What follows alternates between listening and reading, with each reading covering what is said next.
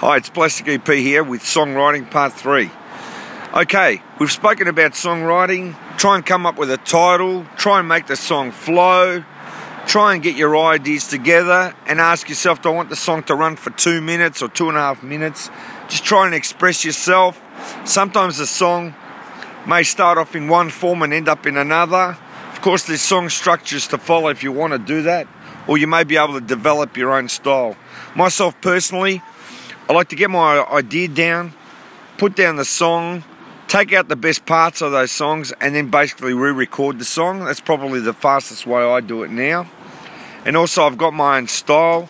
You can have an intro, an outro at the end, and basically you can have a verse, chorus, then you can have a middle eight, then you can have a third chorus or fourth chorus.